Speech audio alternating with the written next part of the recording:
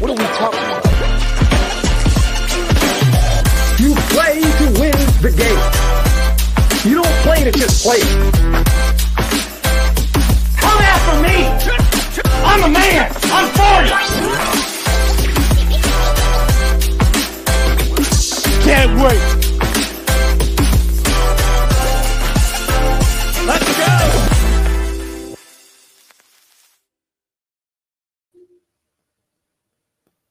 All right, what's going on, everybody? It's Tuesday night. It's time for the Big Three. It's just Brett and myself tonight. Jake had something come up, but it'll be all right. Hopefully he'll be back next week. But we still have a great show for you. It'll be myself and I said talking NBA, talking NFL. A lot of interesting topics. The NFL, we had Championship Sunday, so we now know the Super Bowl matchup. Plus the NBA, we had a debut of a coach that I'm sure Brett paid a lot of attention to, and we'll definitely get into that as well. But appreciate everybody's going to tune in. We got Jory in here already. What's up?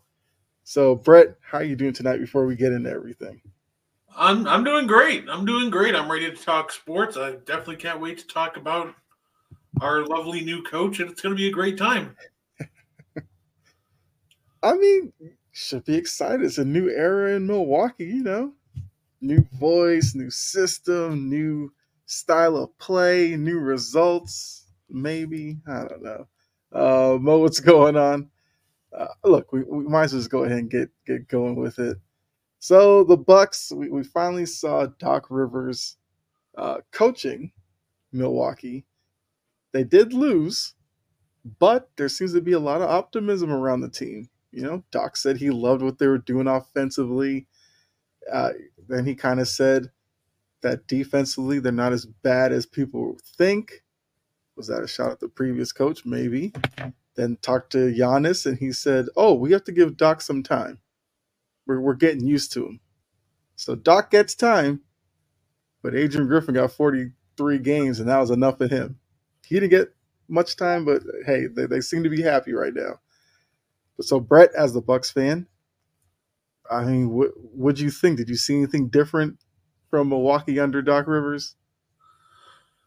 One thing I'll give him credit for is I think we saw a lot more attention to detail on defense. We held Denver to 103 points. That would be unheard of at the beginning of the year. As great as we were, it started out 30-13.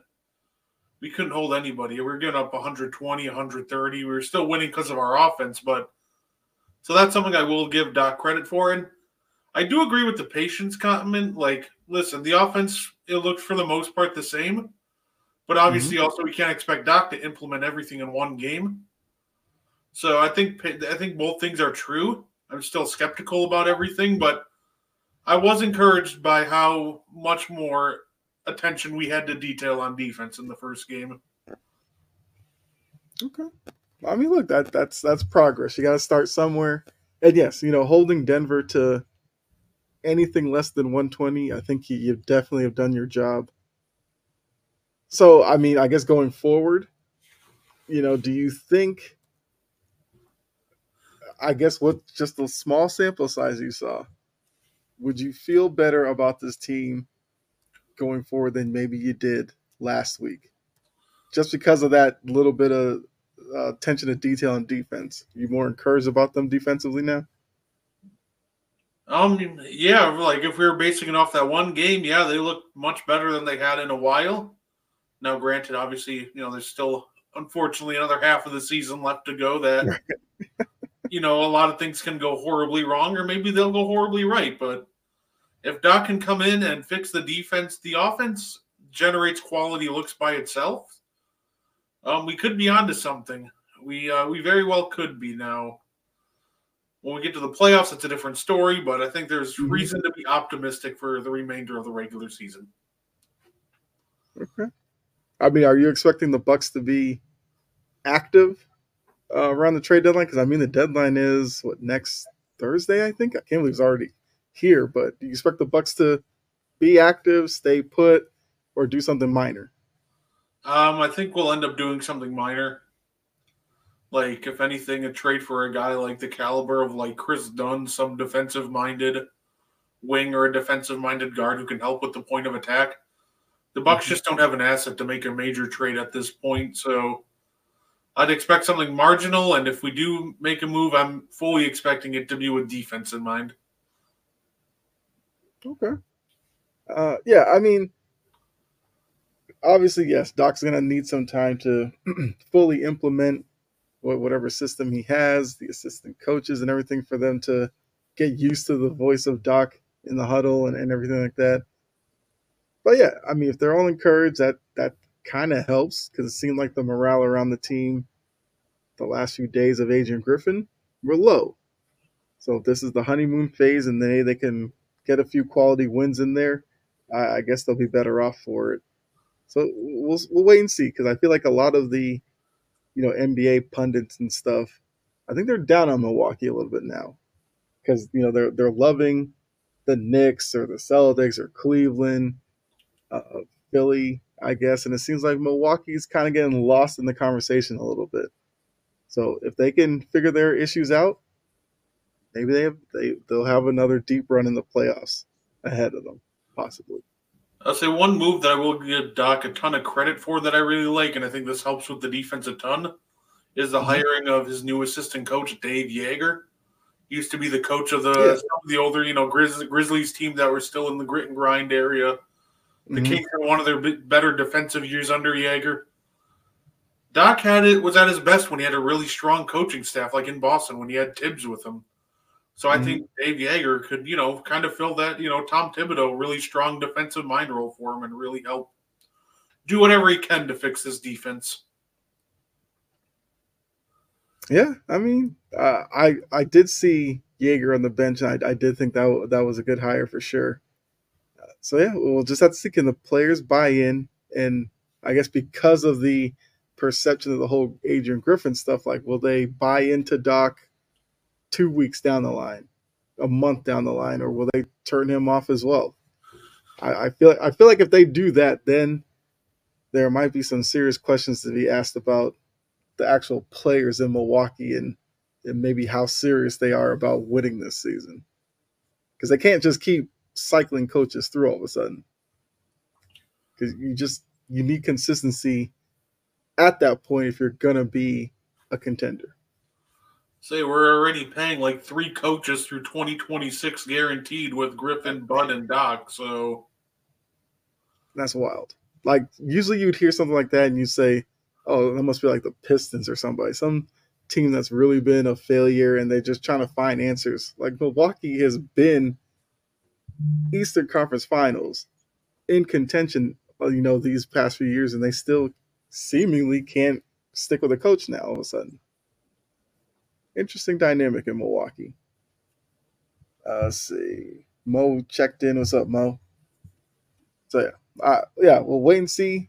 Obviously, this is something that we will keep close attention to, because I do think the Bucs are interesting in that they're a bit of an older team. They're not as athletic, but you still have Giannis there, and we know that Giannis is the ultimate competitor.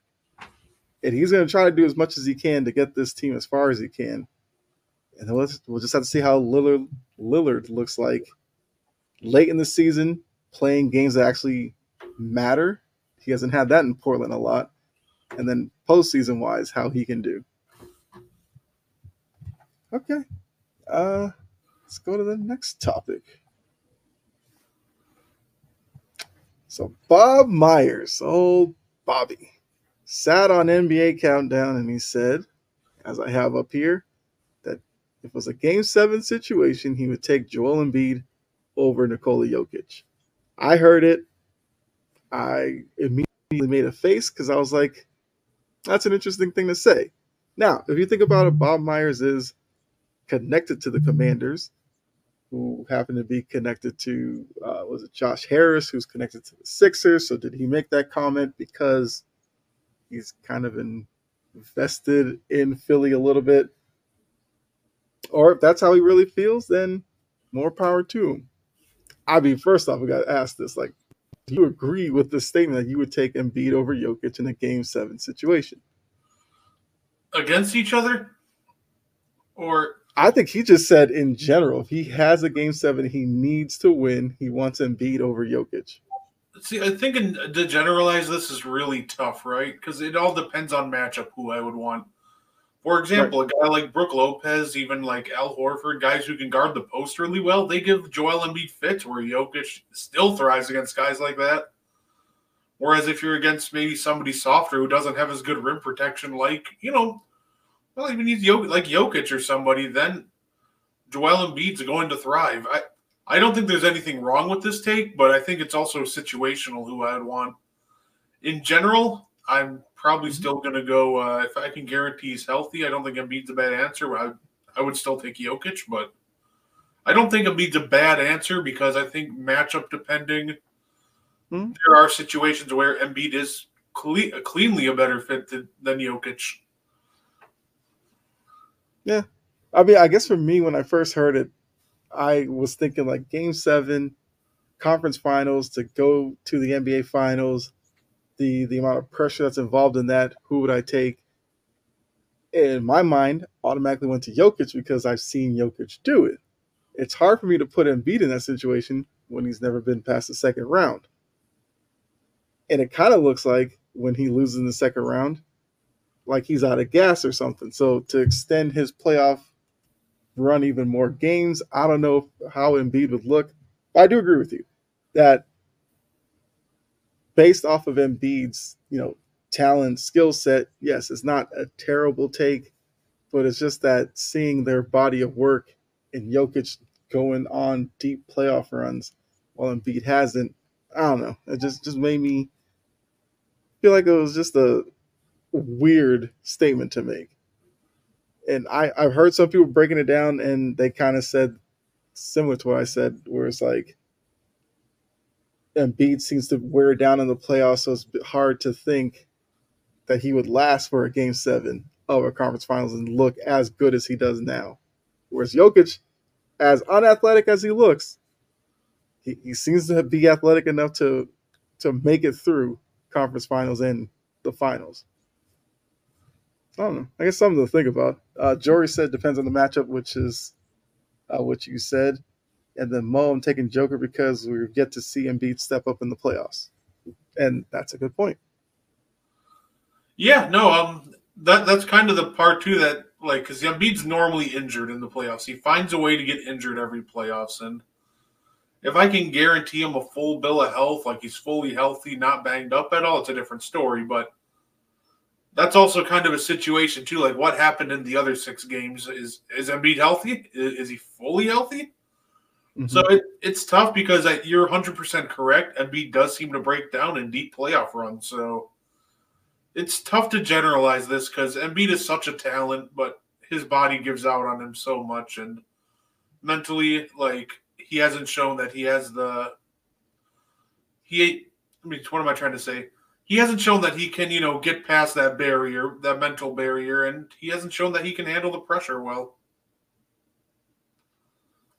Mo said he wasn't hurt versus the Hawks. He just quit. He quit against the Celtics. It seemed like to me once they, lost the game 6 opportunity and then had game 7 back in Boston. From the minute they jumped, Embiid checked out of that game, and that's why they kind of got blown out. So, yeah, I don't know. For as talented as Embiid is, his playoff performances have left you a little bit underwhelmed. Because, I can't see how Al Horford, Robert Williams, or something should frustrate him to the point that he quits in the game 7. That's crazy to me.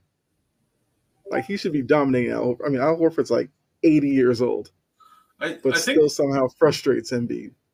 I think those guys frustrate him more because a lot of these newer guys aren't necessarily great at handling post-ups and physicality because they're more trained to be more agile. They're smaller. Whereas a guy like Al Horford, he can take the physicality that Embiid dishes out. He knows how to handle the post. So I think guys like, Horford, Lopez, before that, Marcus Gasol, Rob, these are big physical guys that they can take that punishment and dish it back out. And it seems that when Embiid runs into somebody that can take the punishment he's dishing out, he has absolutely no clue what to do with them half the time. Yeah, I definitely agree with that. I mean, yeah, and then Jokic, we see Jokic is just crafty because once again, he doesn't rely on athleticism. He plays it all IQ. Great playmaker, and he just hits big shots when he has to, whether it's from the outside or in the mid range, like the mid post or whatever. I don't know. I mean, I like watching both of them play, but Jokic is just, I don't know. It's just hard to explain him at times how he does what he does. Because you're standing on the playground and you saw a guy like Jokic standing there.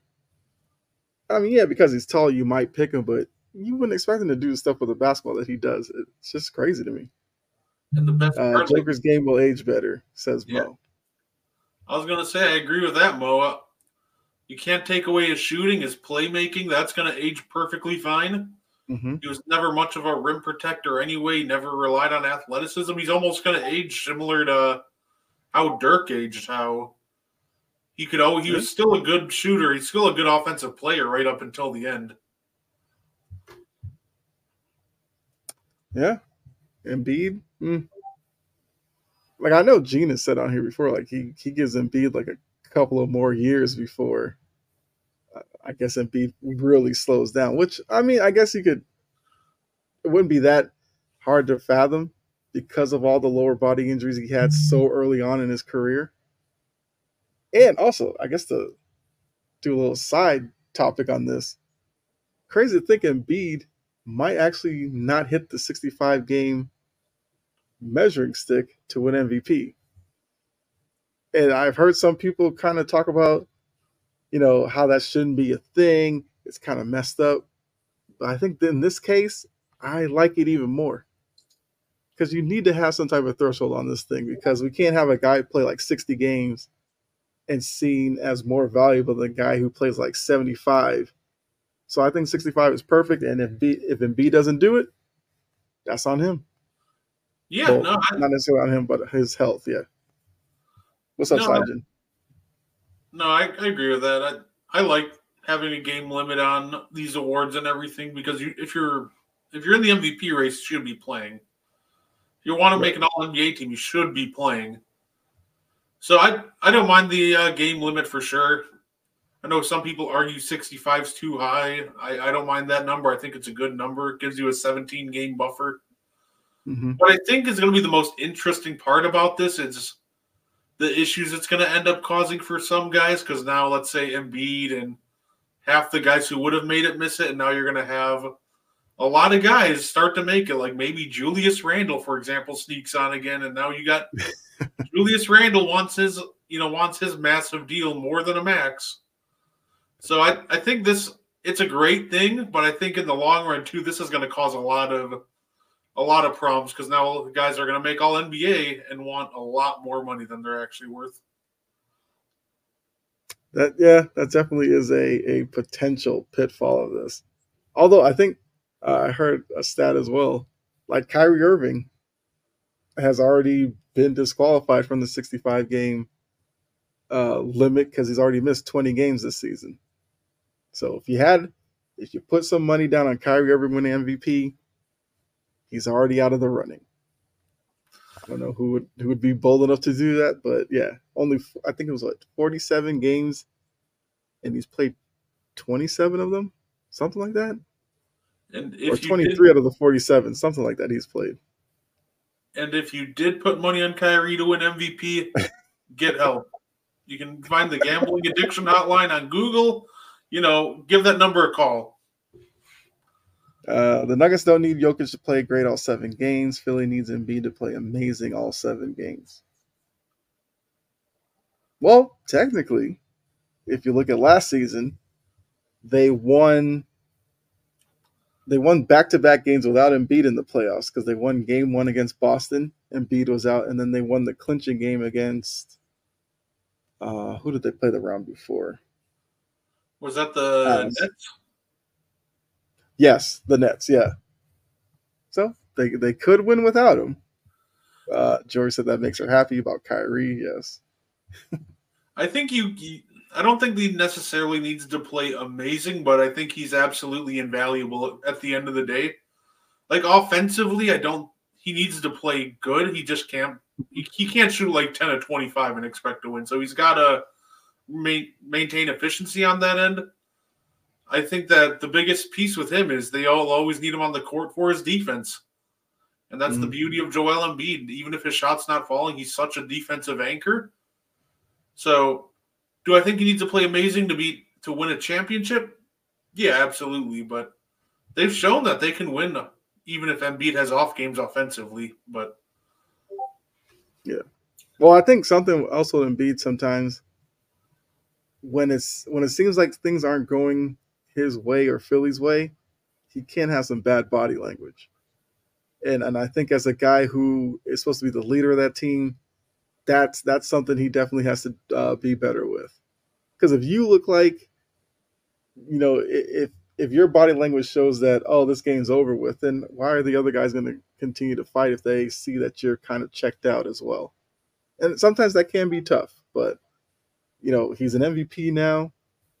The team is completely his. Harden's gone, so you don't have to look at Harden taken away from him. Like he's going to have to lead Philly to that promised land. For sure. All right. Because he's a brat. Well, there you go. All right.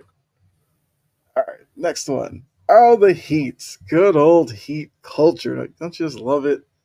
They've lost 7 games in a row. Now, before the season, if you remember, I said I was not believing in the Heat. I feel like the Heat weren't going to do Heat stuff this year. And now it seems like they're getting a lot of attention from NBA analysts because of this losing streak, which I believe is the longest of Spoelstra's era there. I think the last time they lost 7 games, Pat Riley was the coach. And they just made the deal with Terry Rozier, which a lot of people loved and thought that was going to reinvigorate the team or something like that. Hasn't worked out yet, but you can't really put on Rozier. He just got there. So when you look at the Heat, what's wrong in Miami? What do you think it is? Talent deficit. Once you get past, I feel like they had kind of this group for a while now. Well, they lost a lot of the big pieces, right? Like Gabe Vincent was huge for them. Strus was huge for them. They lost some of those key role players that really helped them make a big, playoff run last year, and that's coming back to hurt them. They really thought that they could replace him with guys like, Hayward, Highsmith, and other guys, and it just hasn't panned out, unfortunately, for them. Do I think they'll still magically somehow make a random Eastern Conference Finals run this year? Probably. They seem to know when to turn it on at the right time, but I think once you get past... I'm still not buying into that. I say once you get past Jimmy, Bam, and, Tyler Hero, and now add Terry Rozier, there's not really any consistency behind them.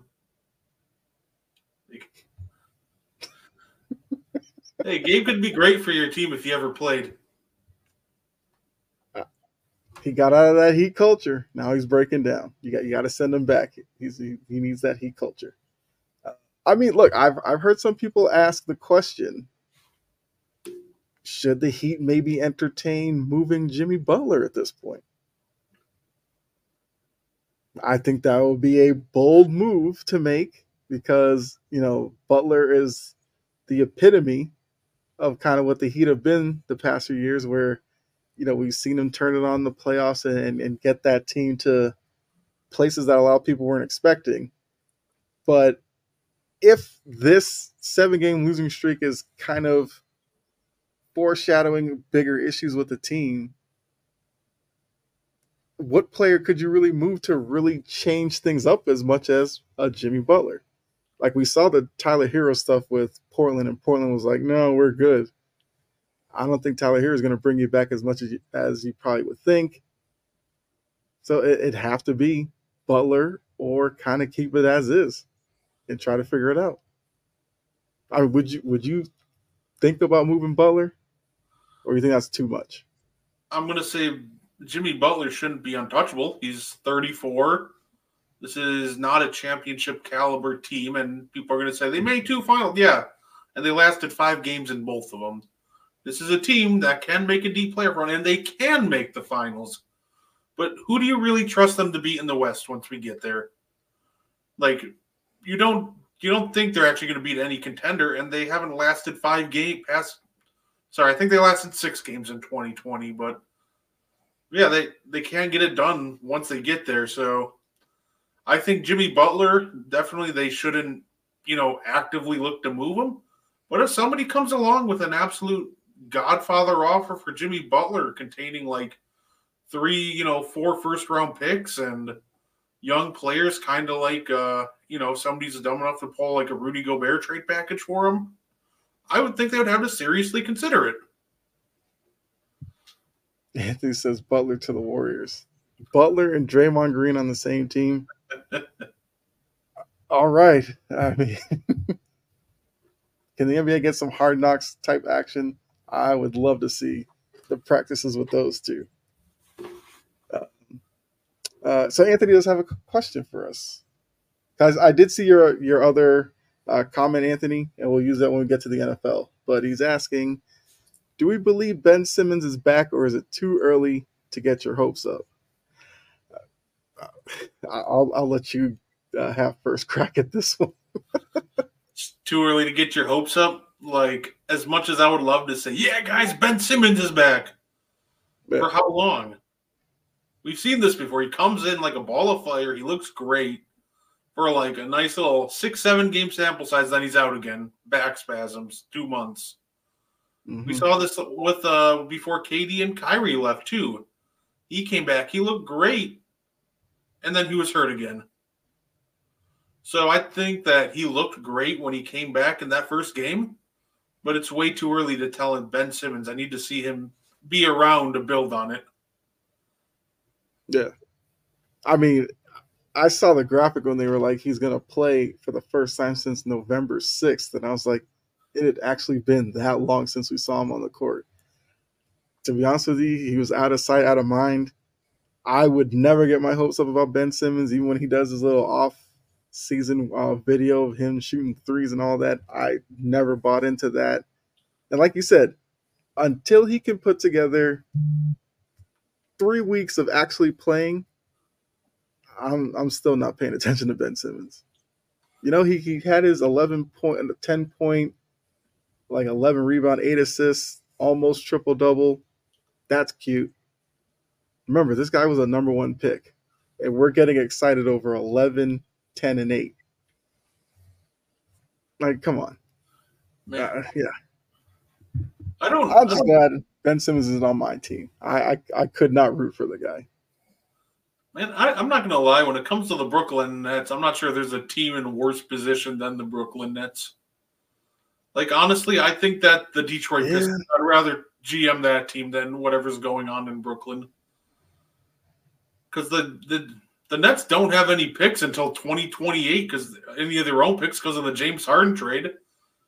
So they can't tank. That's and with Mikal Bridges, they're good enough to beat most bad teams, but they're not good enough to beat any mediocre to good teams. So I think this is probably the worst positioned team in the NBA, because you're seeing a team that's stuck in basketball purgatory. Yeah, that's true. And I thought they did well out of the trades with some of the pieces they kind of kept and brought on. But yeah, it's just a team of a lot of role players, a lot of number 2s and 3s, probably number 4s, but no number 1. And I think Brooklyn was hoping Bridges could be a number 1, but his skill set, he's not like a incredibly gifted scorer that he would be your number 1. So they'd have to find a way to get a number 1 there. But like you said, they don't have draft picks. They have some pieces maybe they can move. But like, what's Cam Thomas going to bring you back? Or Spencer Dinwiddie, They'll probably get you a 2nd-round pick or something. Just imagine like 30 of them like OKC and then try to package them all and see what happens. Yeah. That's a really good point about Brooklyn. Because even looking at their season now, I mean, Like they went through a couple of rough weeks when they were losing a lot, and I think they're pretty sure they're below 500 and probably in the play-in range at this point. Not exactly what I thought before the season started, but yeah, they're in some serious trouble right now. Yeah, they went through a stretch where they lost 16 out of 20, and I'm just like, man, I can't think of a worse place to be than where they are right now.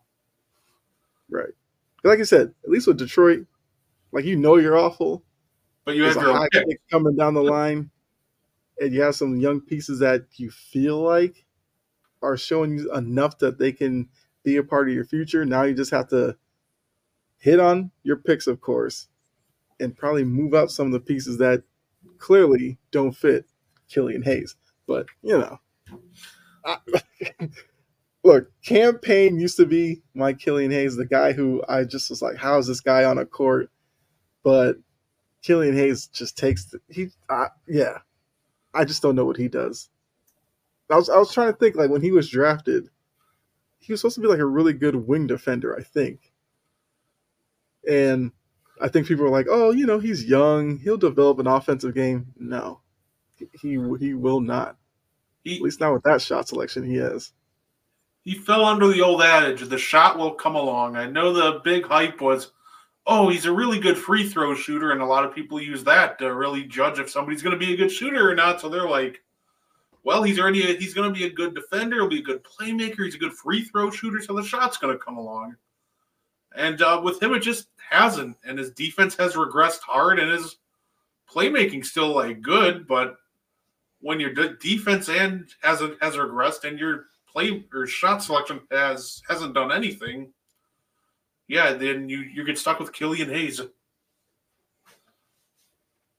Couldn't protect a piggy bank with a piggy. All right, that's a good one. Okay, so before we get into the NFL, like I said, Anthony, we'll get back to your comment that you put up there. Got a quick word from the network. Hey guys, it's Pavel the Cat. And Evan Rev Reynolds. And we are Two Guys in Hockey Talk. We are here every Wednesday night at 7 p.m. Mountain Standard Time to talk all things hockey. What do we talk about, Evan? We talk KHL, AHL, ECHL, every HL hockey league you can think about, prospects, juniors, even the professional women's hockey league. Yeah, we love it. And we have a website, Two Guys in Hockey Talk. So give us a follow. We got articles on all things related to hockey, and we're writing all throughout the season. So make sure you tune in. We're also on X or Twitter. You can find me at hockey_2, and you can follow me at RevanEv. Or you can also go to twoguysandhockeytalk.com to follow everything. We love hearing from you guys, so make sure you tune in, comment, like, give us a follow on our Facebook and YouTube page. We love hearing from you guys, and it's a blast talking all things hockey, right, Evan? Hey, man, it is. So, as we say every show, in the meantime and in between time, keep your sticks on the ice. Cheers. Cheers.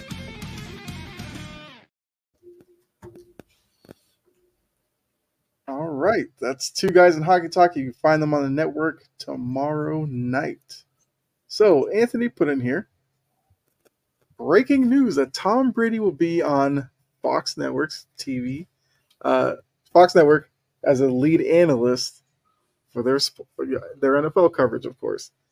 So I guess he's going to push Greg Olsen down to number 2. Brady becomes the number 1 guy. To be honest with you, I think a lot of people didn't actually think this was going to happen. We heard that he had some deal in place with Fox, but some people thought like this was just some kind of ruse until he made another comeback. But now it seems like he's fully retired. He's going to go to the booth. What do you think about Tom Brady in the booth? I think he's going to be great in the booth, honestly. If there's somebody that can absolutely kill it, I think it's going to be Tom Brady. Nobody works as hard or preps as hard as Tom, so I think he's really going to put his mind to it. He's a very charismatic guy, and he's got a pretty great sense of humor, so I think Tom Brady will knock it out of the park, and I think worst case scenario, I think Tom Brady will be much better than Greg Olsen. Yeah, that's what Simon said. I mean, look, when Greg Olsen first started, I was a little bit, I thought he was okay. Maybe not number 1 type, but, if he goes on to the number 2 gig, I think that's fine. Joey's trying to get away from Tom Brady. Well, now you're going to see him even more every week on Fox. Have you seen the video of him throwing the pass like in the ballroom? Yeah. Some guy running. I mean, sign him up. Bring him back to New England. Like, the dude still has the arm. See, don't do Greg like that. He won an Emmy. He did? Okay. I didn't realize he did, but I didn't think Greg Olsen was bad, but that was more. Yeah, I thought he was okay. I just realized that came off as like a backhanded compliment. I don't think Greg Olsen was bad. I just think Brady's going to be better. Let me retract. Let me phrase that. I apologize to Greg Olsen. I did not mean for it to come out like that. I did like Greg Olsen's little commercial where he tried to be Terry Bradshaw. I thought that was a nice little commercial. Oh, for sure. So, yeah. I mean, at least Greg's not getting fired. He's just going to be on the number 2 team. That's fine. All right, so we're going to get back to our topics. Washington, Seattle. The only 2 jobs left. And we got some news about the Washington job because Ben Johnson, seemingly the favorite for that job, told everybody, I'm staying in Detroit. Chris said also taking a $7 million pay cut. I mean, that's a lot of money. Yeah. But yeah, so Ben Johnson won't be in Washington. Seattle, we've heard Dan Quinn forever, yet he has not been introduced yet. Is it possible that these 2 teams are waiting for somebody who is still in the playoffs or possibly just lost this past weekend? Like, I feel like at this point they had to be waiting. Well, Washington, we knew we were waiting on Ben Johnson and not going to get him. I mean, would you have a prediction of where these 2 teams go at this point? At this point, I'm starting to think that the Seahawks were waiting for. Gotta help me out here, Kyle. Ravens DC, Mike McDonald. Yes, I agree with you. I think that they were waiting for McDonald because I think, well, if they wanted Dan Quinn, it would have probably happened already. So I'm guessing they were waiting for the playoffs to be done so they can at least talk to McDonald first. And then Washington, I think they were easily waiting for Ben Johnson. Now he's coming back to Detroit. I think this is probably where they try to turn. Okay, maybe this is Eric Bieniemy's time to shine finally.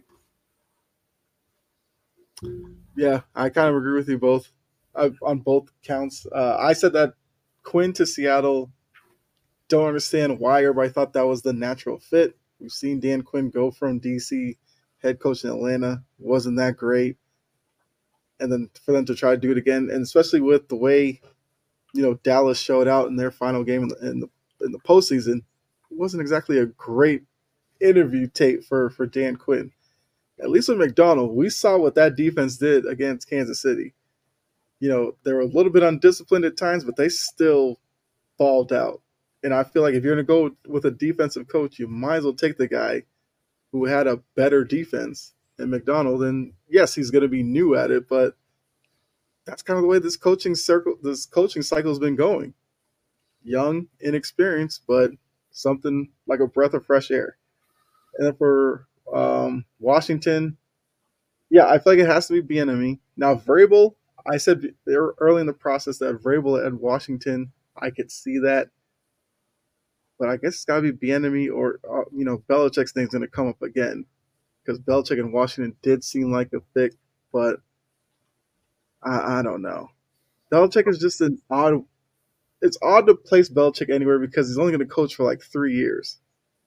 So if he goes to Washington now, 3 years later, how's he going to leave Washington? Are they on the cusp of some Super Bowl? Probably not. So would Washington turn the keys over to Belichick for a couple of years, completely change how they run things to then have to do it all over again in a couple of years? I don't see it. So Bieniemy probably should be the favorite there. Yeah, I don't think Bill coaches this year, and I don't really know if he'll coach next year. He just might be done.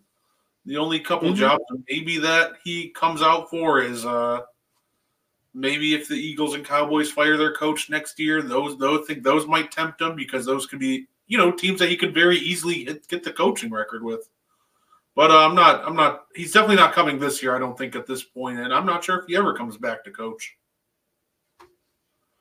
Yeah, he might have to join Saban out in that, I don't know, fishing boat or whatever Saban likes to do. And just have it out with his buddy. Maybe you don't get the Don Shula thing. That's fine. Doesn't affect your legacy. Side just said rolling with Anthony on this, or yeah, Anthony said give it to Bieniemy or Vrabel. Makes sense. I could see Bill Belichick being like, I could see him going on TV too, but I could see him doing like short segments where he like breaks down an offense or something or a defense. I could see him being really good in like a film breakdown kind of role. Yeah, he used to do that in New England, like weekly. He'd go on the local station there and break down game film, and he was really good at it. So I could see that too. I don't know where he would do it, but get him on the Manning cast. I think he'd be pretty good there. Eli would torture him. Yeah, I'm sure Belichick would have a great comeback or two. I mean, that could be a role for him. He will be somewhere next year on TV. All right, so I guess we're in agreement with McDonald's for Seattle and Washington. I guess Bieniemy should be. Hopefully, they kind of make decisions now, unless they're waiting for somebody from Kansas City and San Francisco. I mean, I just don't see that. So maybe we'll finally get the last two jobs filled sometime this week. Mac or Johnson for Seattle, please. Well, Johnson said he's staying in Detroit, so that's out of it. I'm surprised Slowick from Houston didn't get probably some more traction in some of these places.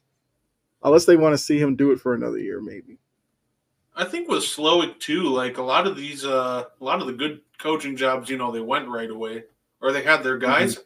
So I could see Slowick also just kind of deciding like, okay, the jobs that I wanted to go to are filled. I'm just going to come back to Houston for another year because he's going to be a head coaching candidate next year too. So he might as well come back next year when, maybe a better team's out there for him. Like I said, there'll be an opening in Dallas for sure, and a couple other places. That's a good point. Because my thinking was like Washington, if you're not sold on Howell, you have a high pick. If you get a young quarterback, you just saw Slowick work magic with C.J. Stroud as a young quarterback. Maybe you would, try to do the same thing. But, yeah. Maybe he just holds out for another year. And wouldn't be a bad move. Because we know jobs will open up next year for sure. NFL isn't that patient. All right. Oh, the good old picks. Ooh, I jumped Jake by a game. Ooh.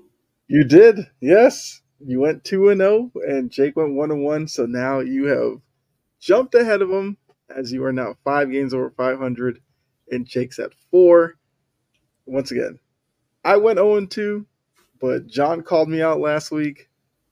The Ravens pick was a bit of a joke, and it worked out. So, hey, the curse worked good for something, right? Hold on, Jory said, hire Vrabel and get Tannehill as the quarterback. Man, Kyle, I'm sure if you pick the Chiefs, you might be the most hated man in the Sports Empire chat. Because the curse at this point, we all know it's real. It is absolutely real at this point. Look, I don't know anymore. Like the Niners one, I actually was winning that one, and then the Lions got that late touchdown to make it a 3-point game. So the spread was, I think, 7.5. They were up 10. I was like, oh, see, I can get one of them. And of course, the script wouldn't allow it, as it has all season. The Ravens one, I mean, I didn't even have like any good, analysis for picking the Ravens. I was like, it's their time, I guess. So, It indeed was not their time. Yeah, and we'll get into that in a little bit here. But, so Jake got the Lions, missed the Ravens. I missed both, and then you nailed it with the Lions and the Chiefs. Sai just said kick the freaking field goal. We will talk about that. Dan Campbell. I mean, hey. He went with he kept the same energy he's had all season, and it blew up his face. But like I said, we'll get into that a little bit more. We will have our Super Bowl picks, but we'll do that next week because, of course, we have the weekend in between for the Pro Bowl games, or I think that's what they call them now. Yeah, the Pro Bowl games. I mean, I do watch them, but it's like I feel like they could do a little bit more here. I don't know. That's probably something we could talk about next week as well. But Anthony has another question. Do you think there's a chance John Harbaugh will be on the hot seat next year? We will come back to that one as well when we talk about the Ravens. Yes, I've had some thoughts on that as well. If you saw cheap seats, you might know where I'm going with that. Side just says, nah, JH good, bro. I'm glad you think that. Anthony, thank you for all the killer questions, by the way. Thank you for that. Yeah, absolutely. Keep firing them off because we definitely love that. All right, so those are our picks. Before we get into Anthony's question about Harbaugh, the Ravens, the Lions, and all that, let's take another quick word from the network. What's up, everybody? It's Cottrell Simpson with Wire to Wire Sports Podcast, where we're going to cover all things breaking news, sports related. We're going to preview games, and we're also going to give you our reaction to the games that have happened before. You can catch us on Wednesdays from 7 p.m. to 9 p.m. And if you miss us there, no worries. You can also catch us on Roku with Northeast Streaming Sports Productions from 8 a.m. to 10 a.m. Hey, and listen, if you're not into all sports and just NFL, we have Sideline to Sideline. That's on Thursday nights from 7 p.m. Eastern Standard Time to 8 p.m. We'll break down the NFL week, the Thursday night game, and we'll preview all NFL action. And if you're like me and college football is your fix, tune in every Saturday morning at 10 a.m. for Coast to Coast College Football pregame show. We'll review the previous week's action, the day's biggest games. We'll give you our pick'ems, and we'll even give you some teams that are on upset alert. And if you don't catch us live, you can download us on Apple Podcasts, iHeartRadio, or wherever you listen to your podcast. We do also have a YouTube station, Wire to Wire Sports Podcast. Thanks for tuning in. Oh, I mean, these two images are just fitting for how both of their Sundays ended up. Got Zay Flowers holding his hands over his face. Just, how could I do that? And Josh Reynolds, he had a pretty eventful fourth quarter. I mean, that image of his face right there is perfect. It's, crazy. But we'll start with the Ravens on this one. What went wrong for the Ravens on Sunday? Oh, man. Poor Ravens. I know. Jory's heartbroken for him. But I know, Kyle, I know you probably cried over the Ravens' loss. Probably lost some sleep. I poured one out for him. What went wrong for the Ravens? Just execution, decision-making. Why not a little bit of everything? Chiefs just played a cleaner game. At the end of the day, that's just what happened. Poor decisions like Lamar Jackson. I know people were saying it should have been pass interference. Lamar Jackson should not be, awarded for throwing the ball into triple coverage. The one thing you have to make sure to do, make sure Travis Kelce didn't get into space. They consistently let Travis Kelce get into the open field. And then Zay Flowers managed to be their best and worst skill position player at the same time. He looked great. The dude had like 130 receiving yards or something of that sort. But then got called for just the stupidest taunting penalty. And I don't mean it was a stupid call. I just mean it was stupid for Zay Flowers to get called for that penalty. Like, I don't know what he expected, pushing somebody down, spinning the ball, and taunting over him. And then Ravens fans are trying to complain that shouldn't have been called, and then he fumbles out of the end zone. Guys, it was just the Ravens' poor execution, poor decision-making, and poor game planning. At the end of the day, it looked like they wanted to prove that Lamar was more than just a mobile quarterback. There are only 3 early down runs by Gus Edwards all game. That is a veer off from what they normally do. They're just more interested in propping up Lamar than actually winning this football game, and it came back to bite them. I like that. I mean, that's a lot of the takes I would have had. I mean, looking at the game, if I told you a quarterback was going to throw 48 times, you'd probably say Patrick Mahomes. Well, They let Lamar throw the ball 48 times. Only ran it 6 with running backs. Look, I just don't understand why. I think it is like you said. They heard a lot of people questioning the validity of his, MVP that he's probably going to get, and they wanted to prove a point. Because bad enough they had him drop back 48 times, but a lot of those were passes outside the numbers, where a lot of people say is his weakest point. And he didn't really shut those critics up on Sunday because he missed a lot of throws outside the numbers. He missed Aguilar. God forbid if Aguilar would have caught it, but he missed him. He missed Hill. He missed Odell. He missed everybody. Then it turned into him dropping back, hesitating on whether to take off or not. When have we seen Lamar do that? Most times he'll drop back and he's ready to just take off because that's what he's comfortable doing. Against Kansas City, he wasn't. Kansas City switched up their defense. They stopped blitzing him. Only rushed 3 or 4. He had no idea what to do because then he hesitated even more on whether to run or force throws. So, Todd Monken, who was supposed to be the savior since Greg Roman was, public enemy number 1 in Baltimore, I could probably safely say Greg Roman would never have called a game like that and allow Lamar to drop back 48 times. Not a chance. So obviously Greg Roman wasn't the issue. And I think another part of this is, with the way that game plan was going, could Lamar not go up to Monken and say, let's run the ball more? Does he not have that power? Or was he fine dropping back 48 times because he thought in his mind he could outdo Patrick Mahomes by throwing the ball all over the field? I don't know. Yes, he threw for 272 yards, but if you watch that game, he was awful. Plain and simple. F grade awful.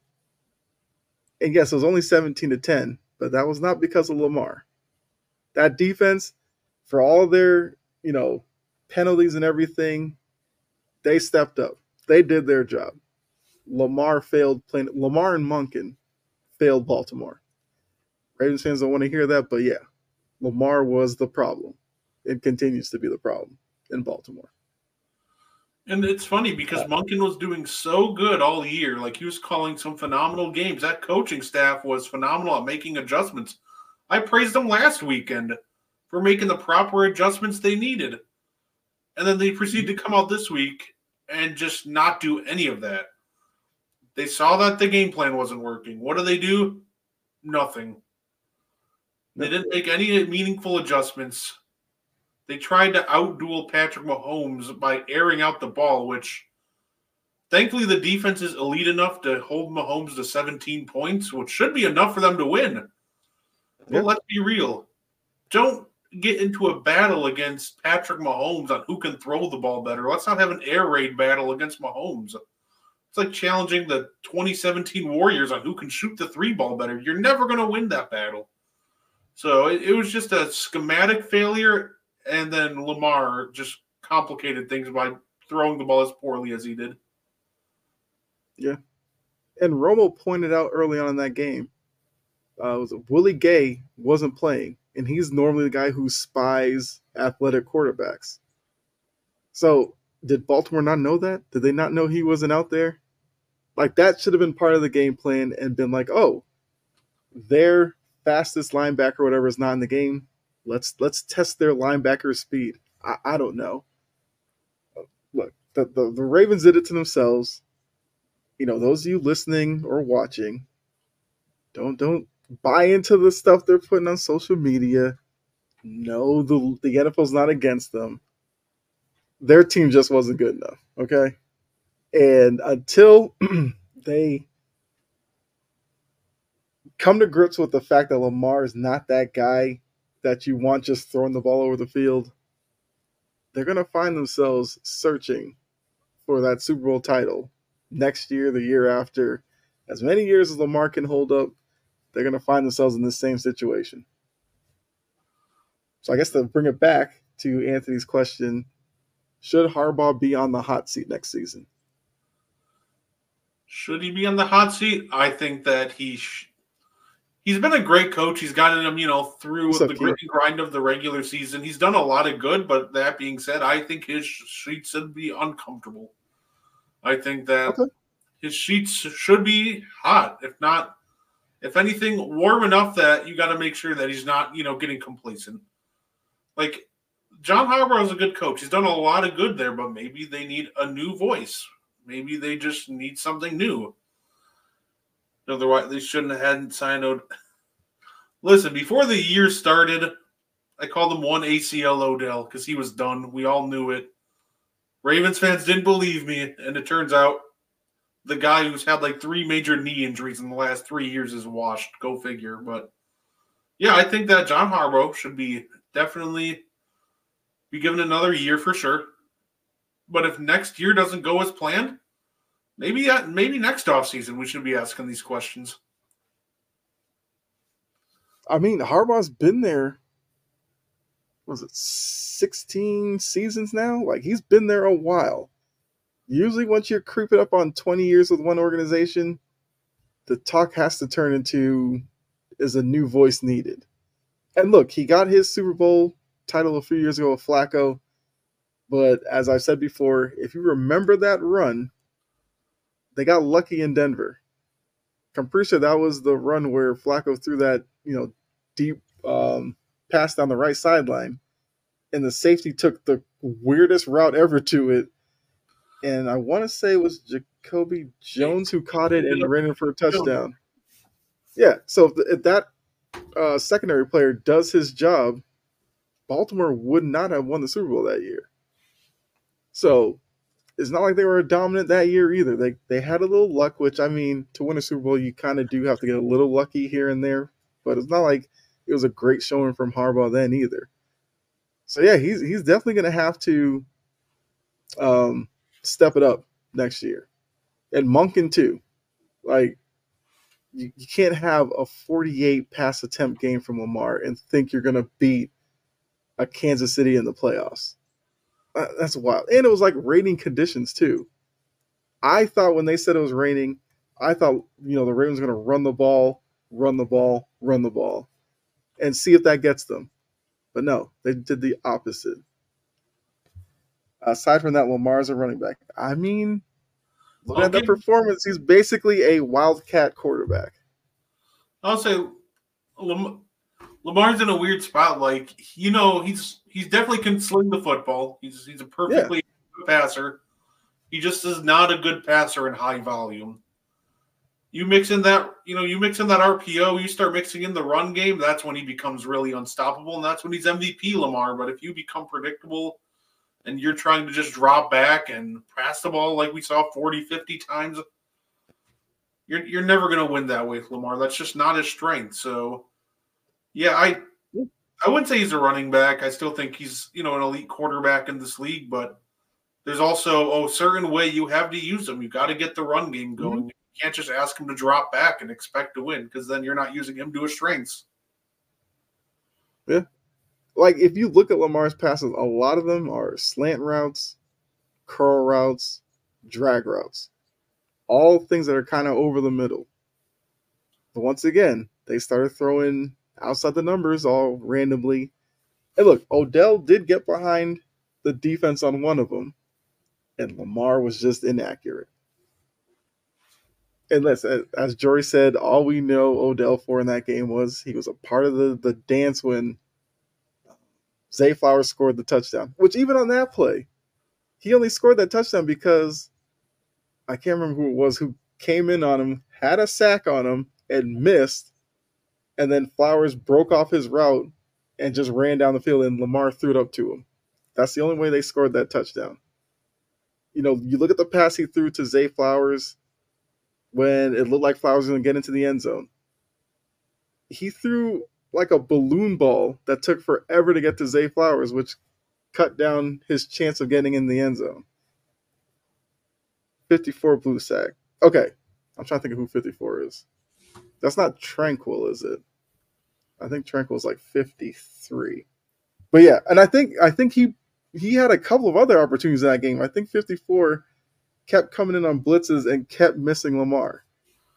And then after that, it was like Carl Laftis or something decided, okay, I'm just going to run at Lamar, run to where he is, and then just grab him instead of like trying to run through him, because he just kept ducking them and then would extend the play out. So we'll see with the Ravens. So let's go to the other team. We'll come back to the Ravens a little bit later as well. So now with the Lions, what went wrong? Execution. Getting too cute. They wasn't there a problem with Lamar's back? Yes, yeah, there was. Not trusting their kicker. Listen, there's a lot of things that went wrong. I think going for it on fourth down too many times. At the end of the day, just take the 3. A lot of guys are saying, well, their kicker couldn't have made some of those kicks. Their kicker just like piped one in from 55 2 weeks ago. The dude can make kicks. For some reason, Dan Campbell just gets too cute a lot of the times. He wants to go for it. And unfortunately, a sequence there in the third quarter where he went for it, and I think that was one of the Josh Reynolds drop. Niners score a touchdown. Next possession, Jahmyr Gibbs fumbles. They get another touchdown. Unfortunately, that decision came back to bite them because the momentum just completely flipped in their favor. And at that point, it was a completely uphill battle for the Lions. So it's just a mix of poor execution with the drops and just bad coaching right at the end. Yeah, and also with your sequence, the drive after, Reynolds dropped the third down pass when he was wide open. So yeah, that was 3 drives in a row where 2 were drops and then 1 was the fumble that completely changed how that game went. And Mo, Niners fans said thanks for quitting on the run game Lions. Odd enough, the Ravens didn't use their run game. They lose. The Lions had a great running game early, went away from it. They lost. What's the moral of the story? Run the ball. But yeah, I agree with you. The Lions, it doesn't take away from the season they had, of course. But, Dan Campbell and this like new age thing with going for it on fourth down is the new hip thing to do. And that's fine. But you have to understand the situation of the game, the magnitude of the game you're in. You're in the NFC Championship game. Yes, you can go for it, but it has to be the right time because, like the chat's saying, taking those points in a playoff game of this magnitude is just pivotal, especially when it would have put you up 3 scores and you went for it anyway and blew that opportunity. Because if you're up 17 as opposed to 14, who knows how this game plays out. But, Dan Campbell, he did this all year. So if you want to be pro Campbell, you'll say he stuck to what he did and he lost this time. And sure, you can say that, but yeah, it's just a tough way to lose it. Because I remember watching that game and I was just like, yeah, the Niners are folding right now. And the Lions are about to run away with this game. And like you said, it took a couple of Reynolds drops and that game completely got away from them. And once momentum slipped from them, they were never going to get it back. Because Brock Purdy turned it on later in the game. And shout out to Brock Purdy as well. He was having a terrible game. And he started using his legs a little bit more. So once again, Brock Purdy used his legs, got the win. Lamar didn't. Ravens lose. I'm going to keep going back to the Ravens. I'll say Brock Purdy all the credit in the world. He will play terrible for 3 quarters, but when you really need him, he's there. So that's something I'll give him all the credit in the world for. And with Dan Campbell, the one coaching decision I really didn't agree with that was mind-boggling to me was in the fourth quarter. They're down 10. Anthony Ferksker, who, by the way, should have scored, but unfortunately has like the mobility and turning radius of like a cruise ship, only gets it down to the 2. Yeah. At that point, I would have kicked the field goal, and then at least I would still have my 3 timeouts, but Dan Campbell runs the ball, which is really risky, which I get it. Your run's been effective all game, but you still only have, a little over a minute to go. the fact that he ran the ball, didn't get it, then was forced to use a timeout was just so backbreaking to me. Because I was like, all right, you're relying on the onside kick, which has like what, historically speaking, a 2% chance to really connect. So, and with the new rules and how you have to line up with kickoffs, it's even less of a chance to get it.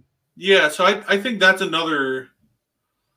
I think that's another position where he should have just honestly, I would have kicked the field goal and then given myself at least a chance. And I think by letting the clock run there, they took themselves out of that game.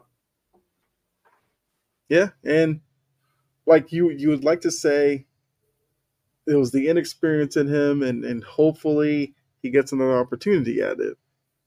But as Campbell said at his post-game press conference, this might be their one chance, and they may have blown it, which leads to the next question. Between the Ravens and the Lions, who has a better chance of getting back to this point next season? And if you want to answer for another question, next season or within the next 5 seasons, which one has a better chance? Well, actually, we'll stick with next season because 5 seasons down the road, so many things can happen. Let's go next season. I'm going to go with Baltimore because I'm not sure. I'm not sure of the free agent situation, but all I know is most of that defense should still be there, and that defense alone is good enough to get them there. Lamar Jackson, for all of his faults, he's still good enough to get them to that point. Can he win once he gets to this point? That remains to be seen. But when you have a defense that is as elite as the Ravens, which I think it was their best defense since we saw Ed Reed and Ray Lewis roam the field, when you have a defense this dominant, I think that by default almost can get them back into the AFC Championship game. Now it's just, can Lamar step it up to win it? Because I think they'll be back. But now the question is, can they push through? So I will tell you this. The Ravens will have $5.6 million in salary cap space. And I can tell you they're free agents. There's some interesting names on here. Odell Beckham, whatever. Gus Edwards, Patrick Queen, Aguilar, if you care, Clowney, Darby. Basically, every running back they have is a free agent now. Matabiki, I hope I said that right. Duvernay. Yeah, that's kind of their biggest names there. I think Patrick Queen is gone unless they're cutting somebody like, I'm not sure who they can cut. I'm not sure what the Ravens books look like, but one of their higher paid guys, because I think that's 12 to 15 mil right there. And correct me if I'm wrong, but I think Matabiki was really good for him this year. So I'd be looking to re-sign him too. But you keep that defense intact, that defense alone can get you pretty much back to where you were on Sunday. Okay. Lamar's no Superman. It takes a team, period. True. But Lamar does have the ball in his hand on every snap, and he wasn't good enough. So the team aspect of that, I get it. But when we're talking about the quarterback, yeah, you definitely have to look at their play as well. So my only thing about the Ravens is this season, what's up, Aaron? Patrick Queen, future Eagle. Sure. But yeah, when you look at this season, the way everything bounced perfectly for Baltimore. Burrow, gone. Watson with Cleveland, gone. I mean, the Steelers still won 10 games, and they had Kenny Pickett and Mason Rudolph as quarterback. Pretty fortunate for Baltimore. You look at Buffalo, meltdown in the playoffs. The Dolphins couldn't handle the cold. The Chiefs were seemingly the worst Chiefs team we had seen in a couple of years. They couldn't handle that. But now you have Harbaugh getting into the Chargers. You would expect that team to be better.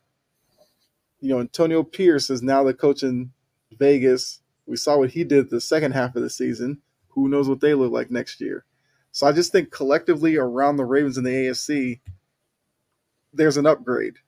So I feel like their road's going to be a little bit tougher than Detroit, where just looking at the division, their biggest roadblock will probably be Green Bay because of the steps we saw from Jordan Love and what we would project for them next season.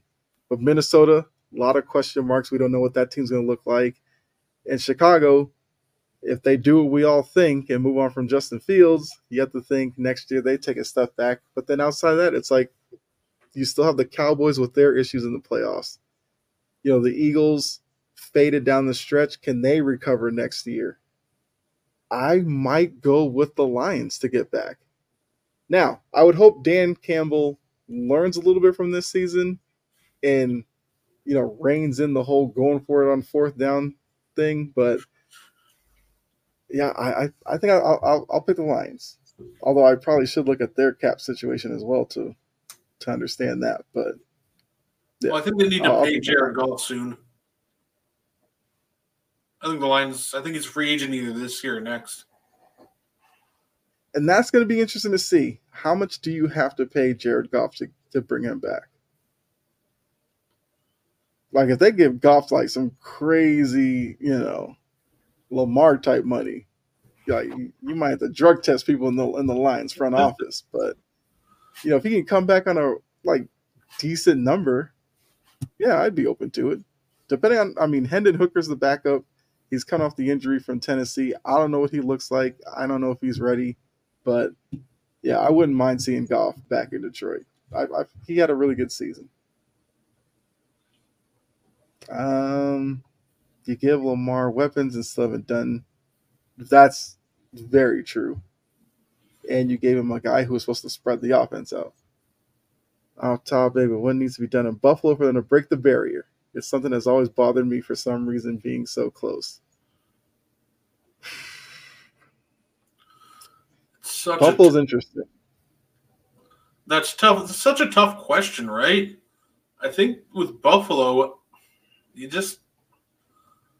I almost think it's not necessarily a matter of you just got to get some big game performers on that roster. Josh Allen shows up for big games, but the Bills defense struggled hard against the Chiefs again, which I can't really blame them for.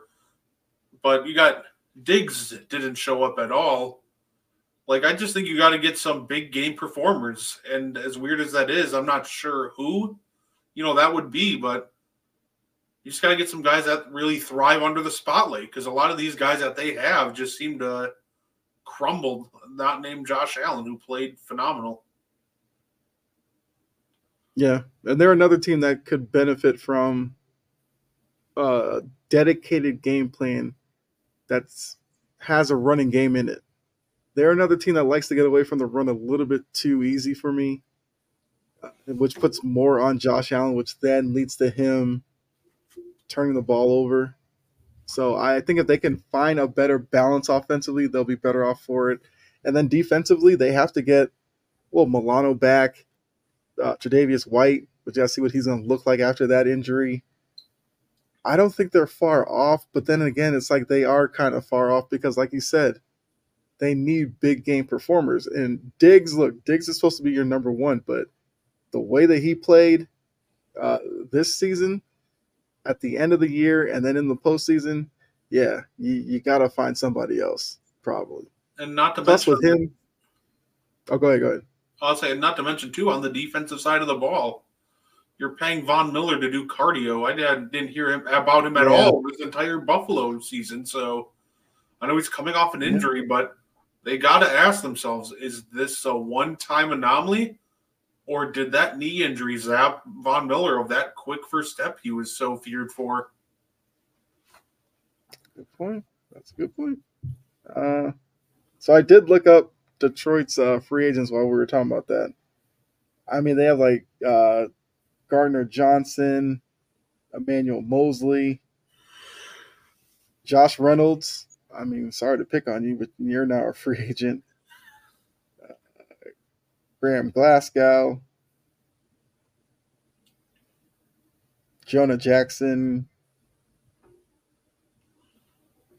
Donovan Peoples-Jones, James Houston. I guess that's probably your biggest names there. I will give Houston credit. He was on a nice little hot streak before the injury. Unfortunately, the injury wiped out his season, but he was a difference maker. If you can get him back on a good deal, that would benefit them tremendously. I'm trying to see how much room they have. They will have, wow. Apparently they have $61 million in cap space. Well, when that definitely helps their chances to get back. Well, as long as they spend it correctly. As long as when brutally honest sports, as he says, when Jared Goff takes up 45 of that, I'm not sure how much they'll actually have. Yeah, that's good. Yeah. I mean, that's where the Daniel Jones thing just throws off the whole quarterback market. Because, yeah, if I'm Jared Goff and I walk in there, I'm like, let's say the Lions go, we'll give you 35 years. Like, Daniel Jones gets 40. 35 is a no-go. They're like, we'll give you 40. That's what Daniel Jones gets. I need more than that. So if you're going to pay Jared Goff like 50, I don't know about that. Which kind of goes to prices. Like, what was the point in drafting Hooker? I mean, Hooker was a guy that before the injury was a Heisman candidate. So he definitely has talent there. And if you sign Goff to like a 4 or 5 year deal, by the time you see Hooker, like his career is going to be almost over, sitting so long. I think then Hooker. At that point, you'd have to probably move him. I think with Hooker, they drafted him to replace Goff down the line to recover and then learn. But then the issue is Jared Goff kind of balled out, so that kind of puts them in a real bad conundrum. It's almost like what we saw with. It's almost like what we saw with Jordan Love, right? You draft him to eventually replace. Well, in this situation, I'm guessing they thought Hooker would replace Jared Goff much sooner, except Jared Goff balled out, so now they have a tough choice. Do you extend him for 40, 45 mil a year? Or do you trust the rookie on a team that just went to the NFC Championship game? And I think in this instance, they're going to be forced to pay Jared Goff. And it's going to cost them at least 41 mil. Seiden said, thanks for taking... Yeah, of course. Yeah, Seiden, come on. That's what we do. We love questions from you guys. Anthony has one himself. If you're the Ravens front office, do you keep... No, not at all. The guy just can't stay healthy, unfortunately. No. I mean, there's one way maybe. Little money, low risk.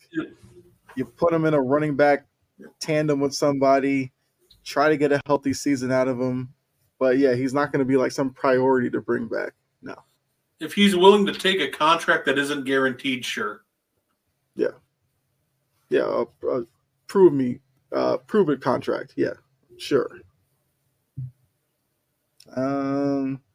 Saijan, if I'm Goff, I would take whatever to get me the ring. Now, that's an interesting point. If Goff is willing to take less to bring in more free agents or re-sign some guys, then more power to him, and Detroit would be in a better situation for it. But we know not everybody's gonna take that approach. Daniel Jones, yes. Hey, Freddie thought he was going to be an MVP candidate this year. And rush for 1,400 yards. Yes, I remember that number. JK, I'm made out of glass. Dobbins, yeah. And the Ravens have $5 million in cap space. They can't do anything without restructuring somebody. They have $5.6 million. Got to give them that 0.6. That could be the difference. But yeah, they're gonna have to approach somebody. I don't know who. I'll say the Lions also got to keep a lot of that cap space available too, because just looking at it, Aiden Hutchinson in the next two off seasons is going to need a new deal. Yeah, I think you can look to extend him after this next following off season. So you got to keep a nice chunk of that, because Hutchinson goes for 25, 30 mil. That'll be interesting. But yeah, so you think the Ravens, I think the Lions. I believe Saijan and Anthony picked the Lions in the chat. Aaron, I know you might have come in at the end of the question. The question was between the Ravens and the Lions, who gets back to this point next season? So like I said, Brett's going with the Ravens. I've got the Lions. Watch Odell go to the Dolphins or the Cowboys. Odell to the Cowboys actually seems like too good to not happen. That's a Jerry Jones move right there. When will be time to pay Brock Purdy? Now that's another good question. What do you give Mr. Irrelevant who's taking you to a Super Bowl and an NFC Championship game? I don't know. Purdy's going to get paid big time, but Purdy strikes me as a very humble guy, so maybe he takes a pay cut. Like, we're talking about Jared Goff taking a pay cut, which could be true. I think Brock Purdy will. Something strikes me that he will. I can see that. Half the Ravens' decent pieces will be free agents. Yep. They have some tough decisions to make. If the 49ers win the Super Bowl, if you know, you know. All right. Okay, they won't win the Super Bowl according to the Ravens fans. There's a conspiracy. Taylor Swift's going to be there. The NFL will not let Taylor Swift lose the Super Bowl. I mean, the Chiefs. Sorry. Right. Let's see. Right, with you, Kyle, I trust the Raven organization more than the Lions, but the AFC is harder. I mean, you can trust the organization. The coaching staff, after what they did against the Chiefs, got a lot of questions about them. Who knows? Maybe this will be the moment when Lamar goes into the lab, works on the accuracy, whether it's footwork, arm motion, or something, and he comes back next year and he looks like, the second coming of Tom Brady. I doubt it, but you never know. All right, let's go to our next topic. Actually, let's take a break for a word from the network, and we'll be right back. Hey, y'all, I'm Key. And I'm Jory, and tune in to Hoop Dreams and Touchdown Queens every Saturday at 5 p.m. over on Sports Empire Network. And don't forget, also watch us on Roku TV at Northeast Streaming Productions. So tune in. All right, Hoop Dreams, Touchdown Queens with our very own Jory and Key, who you see them in the chat. Make sure you check them out on Saturdays. Great show. I tune in. I guarantee you'll enjoy yourself. But we're not going to make our pick, but I had to look up the line just to see where it was, and as of today, the Niners are a 1.5 favorite against the Chiefs. My only question, well, I have two of them. One, do you agree with the Niners being, I guess, the opening favorite? And then two, do you think by the time we get to the actual game, the Niners will still be the favorite? This one's tough, right? Because the 49ers, I think, are clearly the more skilled team. But at the same time, watching this entire playoffs, I almost think the Chiefs should be the favorites. This is a 49ers team that spent the entire postseason playing from behind, which, okay, it worked against the Packers. It worked against the NFC North. Great. Now, if you try that again, which I think is a very real possibility because, old habits die hard, you try playing behind against Patrick Mahomes? It's a death sentence. So do I blame them for putting the 49ers as the favorites? Absolutely not. I think there's no argument who the more talented team is. With the way this playoffs has gone, I would almost consider the Chiefs to be the favorites. They played the cleanest football out of any team so far. Yeah, that I do agree with. The Niners have been playing with fire each week, and luckily they haven't been burnt completely yet. But yeah, now this is a step up in competition against Kansas City. Kansas City's battle tested, been here, done that. They've, had a tough road to get here. Plus, the Niners have, the Shanahan effect. Last time Shanahan was in the Super Bowl, not his best showing. So I also said last night that, looking at this game, Shanahan has the most pressure on him to do well because of that Atlanta Super Bowl. And if you look at the 49ers play, the pressure is going to be on them to actually start fast and, put together 4 quarters of good football. They can't wait till the fourth quarter to try that against Kansas City. They might find themselves down 3 scores by then. So I think it's going to be interesting. I mean, I guess I get why the Niners open as a favorite because, like you said, looking at roster to roster, you'd probably say the Niners are the better team. But I would not be shocked if by the time we get to the game that the Chiefs were the favorite.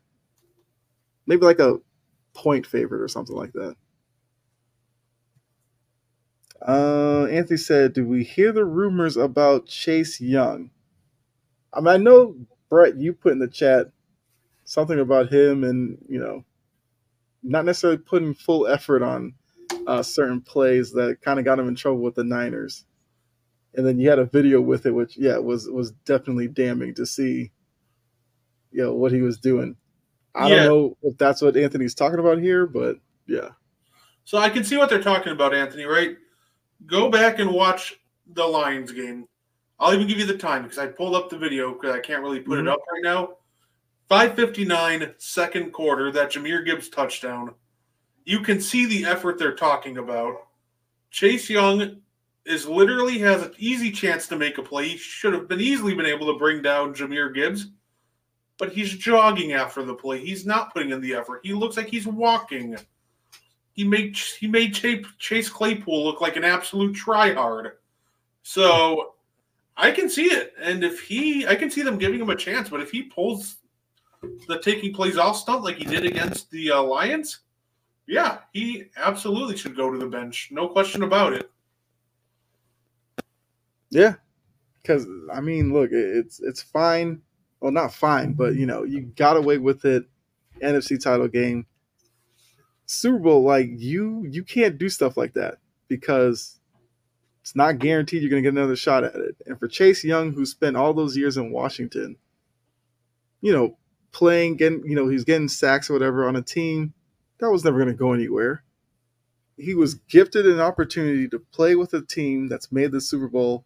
He should give the most effort in this game in a couple of weeks if he really wants to win a ring, if he wants to be known as a winner. Because if he does more stuff like that, he'll just be seen as a guy that's ultra talented but just doesn't have it. And not only that, too. But to be his narrative, then he can keep moving. And not even just like for winning a ring or being a winner. This dude's going to be looking for a big paycheck soon. Yeah. And now if the whole world watches him jogging after players in the Super Bowl and not giving much effort, teams are going to more than see that. And they're going to be like, do we really want to shell out, let's say $20 million a year for a guy who's not going to give maximum effort? Absolutely not.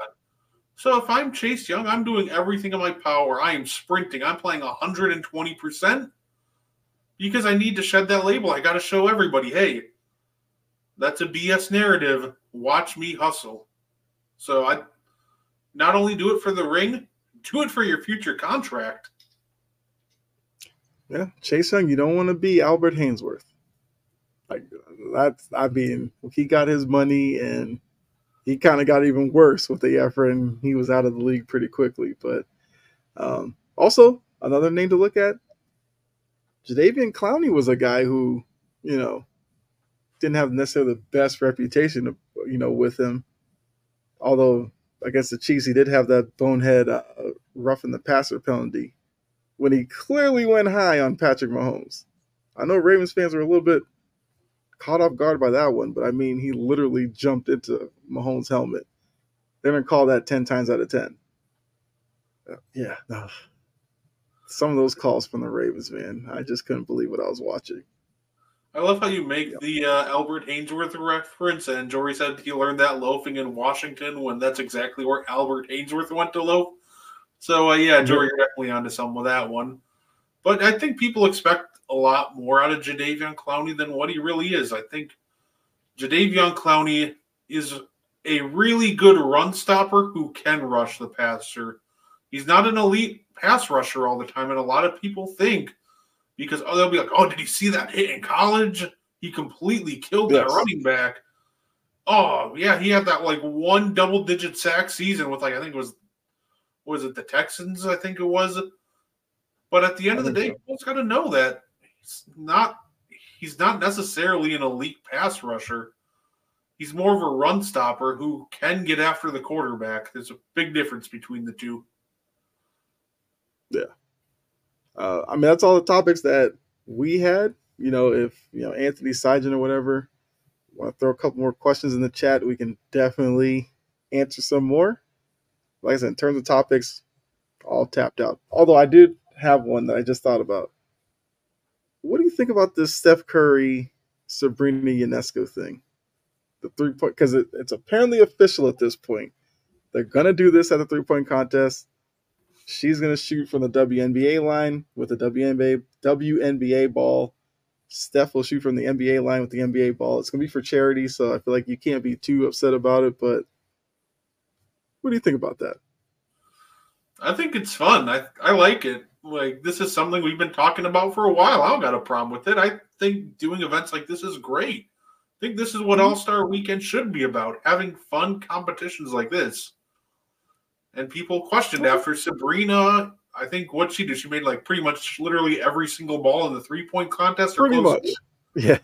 They're questioning if she could shoot better than Steph. So, like, in a 3-point contest setting. So now we get to see it. In a 3-point contest, who's the better shooter? Okay, so then my counter would be, would you rather see Sabrina versus Steph, or would you rather see them bring in a Caitlin Clark and have her go against Sabrina? Let me give you the third option. Why not all three? All three of them, yeah. Like, let's just make it a party. Let's just bring in all the best 3-point shooters, regardless of, league, and really make it fun. Let's go over to Europe. Let's invite some of their best 3-point shooters. Like, I think that would just make it even more fun. WNBA, college ball, let's bring some of the college men's G League. Yeah. Right. Do it all. Yeah, I did think of a topic, and I saw people get so riled up over this, and I wanted to ask you, Kyle. So, okay, Udonis Haslem said that in a shooting contest, Duncan Robinson would beat Kevin Durant in a shooting contest, and I saw a lot of people get riled up over that, and I wanted to get your take on it. I mean, look, Udonis Haslem bleeds, he breathes, he drinks heat culture. I feel like Durant would take Duncan Robinson. So I don't know. Something about Duncan Robinson, I just haven't been impressed with him. I feel like he's not really that consistent of a shooter. So I think it's wild that Haslem even threw that out there. Although he's been going kind of wild last few weeks. He had the whole stuff about Bill Russell and all this kind of stuff. Like, maybe Haslem should just go back to the bench. At least we didn't hear from him. Now that he's actually retired, he's talking way too much. But give me Kevin Durant. Easy. Yeah, I think that Duncan Robinson would give him a much bigger fight than a lot of people expect, because they literally pay that man to do one thing. He's like the 50th most accurate shooter in NBA history. So I found it funny that people got so riled up by that. Like, if it's pure catch and shoot, like just shooting the ball, Duncan has a perfectly fine chance to beat him in a shooting contest. Would I pick him? No, but at the same time, we've seen like guys like Joe Harris beat Steph Curry in the 3-point contest. So if Duncan catches fire, why not? And it's something people got heated over, and I didn't get it. I mean, look, some people just get heated. I've learned that. But we do have a few questions here in the chat. Maybe these will be the last 3 before we get out of here. So we'll start with Sigen here. How do you think Stroud fares next season? Will he push the Texans further down the stretch or a down year? That's interesting because we have seen some players hit like the sophomore slump or whatever. I think because of the infrastructure in Houston, with D'Amico Ryans and everything that's going on there, I think Slowick staying, at least for right now, would be big for Stroud's development. I would expect him to kind of duplicate what he did this year. We'll have to see come the playoffs if they do make it, because we did talk earlier about the AFC being tougher. So even if they miss the playoffs, I don't think it's going to be because his play necessarily takes a step back. I just think it'll be because some of the teams that didn't make it this year, they get better. But yeah, I think Stroud has a similar, if not better, season next year. Yeah, I'd imagine the Texans have tons of cap space to really add offensive talent around them. Tank Dell will be back, so I think he'll be even better. Now, I still think expectations need to be tempered a little bit on how well will he do. Don't expect like Patrick Mahomes massive on a good year numbers, but I think he'll come. He'll show that. I think he'll show improvement. I think he'll put up better numbers than last year, and I think the third year is when he really explodes. And the Texans have $66 million in cap space. Ooh. So yeah, they can definitely do some things. Aaron's question: other than the Chiefs, who do you see winning the Super Bowl next season? Ooh, Aaron, that's a way too early Super Bowl predictions. I like it. Go Pack Go. I do. Let's see. I'm seeing Patriots Cowboys. No, I'm just kidding. It's so to be funny. honest with you. Oh, what? I'll say it's funny because all the teams I'm thinking of, they're like all in the AFC outside of like the 49ers. Yeah. If I had to sit here and make a way too early prediction, I'd probably say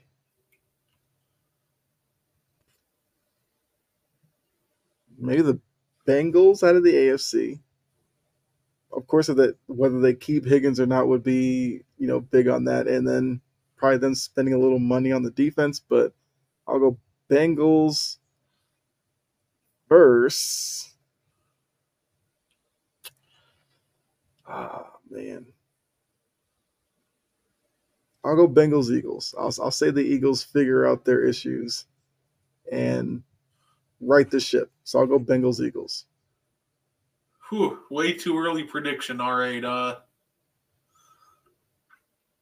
Give me this is tough. I will take, besides the Chiefs, I'm going to go bold here.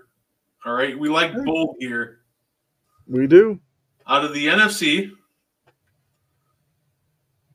I think I'll be boring in the NFC. Give me the 49ers. Out of the AFC, that's where I'll go bold. I'll take the Jets. I guess. Give me Aaron Rodgers comes back and he elevates the offense enough that the defense doesn't have to carry the full load. Garrett Wilson and him should be a deadly duo. Get a good enough run game. Okay. I would never pick the Jets, but the chat knows why I wouldn't. But yeah, that was a good question. I always like making way too early predictions. It's fun. Syjan has one. I mean, this is right up your alley, Brett. Will Love extend the Packers next season with the progress that they have made? Yes, you extend Jordan Love, no questions asked, because he's only going to get more expensive. Jordan Love has shown enough to me that I don't think this is a fluke what he did this year. It's the fact that he lost his all-pro running back and still put up these numbers. He lost his all-pro left tackle and put up these numbers. This was the youngest and most inexperienced receiving core by far, and he's still putting up results. Mm-hmm. He can progress to reads a lot quicker than even most veteran quarterbacks. He can throw off any angle. Do I think he's got stuff to work on? Absolutely. I said it before, and I'll say it again. He's got to work on footwork, and he's got to get his Brett Favre gunslinger mentality under control. But I think he's shown enough that the Packers should extend him this offseason without hesitation. Yeah, I agree with that. The only thing with a lot of these young teams will be managing the expectations next year. Because a lot of people are going to go into next year and say, look out for the Packers. And it's if that team can handle having somewhat of a target on their back and still perform and execute. Same with the Texans, the Lions, all these teams. And yeah, but I would extend Love. Yeah, he did enough this year. Syjan, thoughts on the Suns' big three and how far will they go? Oh, we love talking Suns' big three on here.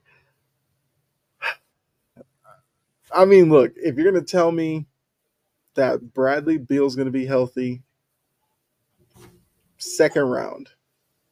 If Bradley Beal struggles to stay in the lineup, they could be a surprise first round exit. I don't even think it'd be a surprise first round exit. I think this team's just a second round exit, and like you said, if Beal and them can't stay healthy, they're gone in the first. I just can't pinpoint what they do at an elite level to really propel them into a deep playoff run outside of shot creation. They don't. Devin Booker is a lot farther than I thought he was as a playmaker. I'll give him that. Mm-hmm. But my issue more so comes, first off, these guys like to attack the same area on the court. Their offense can become predictable at times with that. They don't really get to the rim. They like to pull up from the mid-range. I can game plan around that. They're excellent shot makers. I'll give them all the credit in the world. But the bigger problem is always going to be defense with them. Yep. When they need to stop, what are you doing? Kevin Durant, defensive anchor in year 19? Do you really trust Grayson Allen or Devin Booker or Bradley Beal to get you a stop? Nurkic isn't a good defensive player, unfortunately for them. So defense is going to sink them, but if Beal can't stay healthy, it's going to sink them sooner than everybody thinks. Yeah, there's going to be a lot of pressure on them offensively to be on night in and night out. And that might be a tough ask after an 82-game season. Then the second season of the postseason to keep that kind of play up. So, yeah, neither of us really expect a deep playoff run. But I guess you'll have to say with the NBA, depends on matchups and what happens with other teams. But, yeah, we're not seeing a deep run from them. Aaron said, let's go. Kyle, fly Eagles fly. Yep. And then Anthony. Well, Divine saying what's going on. Appreciate you tuning in. I saw the Twitch thing, so I knew that had to be from your Twitch following. Appreciate you tuning in. So, I guess direct this at me. Would I still pick Cincy without Higgins and Boyd there? Yes. Now, that would probably change my pick. I'm assuming Higgins probably gets franchise tagged. I don't know. I feel like Cincinnati's going to do all they can to keep them together. I mean, their owner basically said that, which kind of led to Mixon taking the restructured deal that he had. Like, Cincy's made it known like they want to keep Burrow and the wide receivers together. Whether or not they can, we'll see. But yeah, if they lose both of them, yeah, I would probably change my pick to who? I don't know. Might have to revisit this question. Like, if they do lose them, somebody would have to ask it again, and I might have a different team to pick. But I'm assuming they keep them together, so I'll stick with Cincy. Say franchise tag. I think this year was 20 mil. About like. Question is, what will it be next year? That'll be interesting. That's for sure. And Sajin said totally agrees with us on the Suns. Something he's feeling after last night's game. Yeah, I mean, look. The Suns are going to stay, in the conversation because of the names that they have on that team. They're playing a little bit better right now, but yeah, we're not completely sold. The level of shot. They make a move at the deadline that, completely changes the dynamic. Yeah. Okay, Anthony. What NFL team will fall and what team will rise from the bottom? Okay, this is another. Let me pull up the standings real quick. So a team that will fall. Breaking news, the Baltimore Orioles were just sold. Just got that update 1 minute ago for $1.7 billion. Wow. So first, the Wizards are trying to move to Virginia. Baltimore gets sold. What's going on in like the DMZ, whatever area they call it? DMV? I don't know what they call it, but yeah. Orioles get sold. All right. I mean, they finally having some success. Make that money. Trying to find an answer to this that isn't boring. Like, I could easily say, I think the Bengals rise from the bottom or the Chargers. But I feel like those are such boring and obvious answers, I'll say, I was going to say the Raiders will rise, but I have to know what they're going to do with their quarterback position. Whew. You know what? Do you count the Jets as rising from the bottom? Because I just kind of picked them to go to the Super Bowl next year, so they're third. So I mean, that technically would have to count. The issue is I guess you can use the Jets. There's obvious teams in third and fourth place, like the Bengals and the Chargers, and then everybody else is just so out there. I'm going to pick an off-the-wall one. Not really off the wall, but maybe I think the Colts might have a chance at winning their division next year. Give me a healthy year of Anthony Richardson. You know what? I'm going to go a little bold. I'm going to try not to be boring on this one. Give me the Colts. But they made the playoffs too. That's the hard part. So, Aaron, are you saying it is the DMZ? Because I know it's DMZ. Well, DMV is the place you go to get your driver's license. I mean, I should have known that was clearly not the DMV. This is an interesting question. I'm going to be waiting for the Jackson. I mean, you're waiting like Jacksonville. Yeah. Like if Chicago was keeping Justin Fields, I would say Chicago's going to. I can't go there. The Panthers are interesting because they have Bryce Young, but David Tepper, nobody's going to want to come play for him, and that offense is just so trash. Yeah. Like the Falcons, they were third. I mean, we got to see who's going to be the coach. Well, we know the coach is going to be. We got to see who's going to be their quarterback. Oh, yeah. I'm not going to bet on Desmond Ridder. Exactly. I do right, like. So I'll say the Chargers as a team pointing upward, like you said, that's an easy pick. A team that's going to drop next year, I'm going to go on a limb and say I could see the Dolphins dropping a little next year.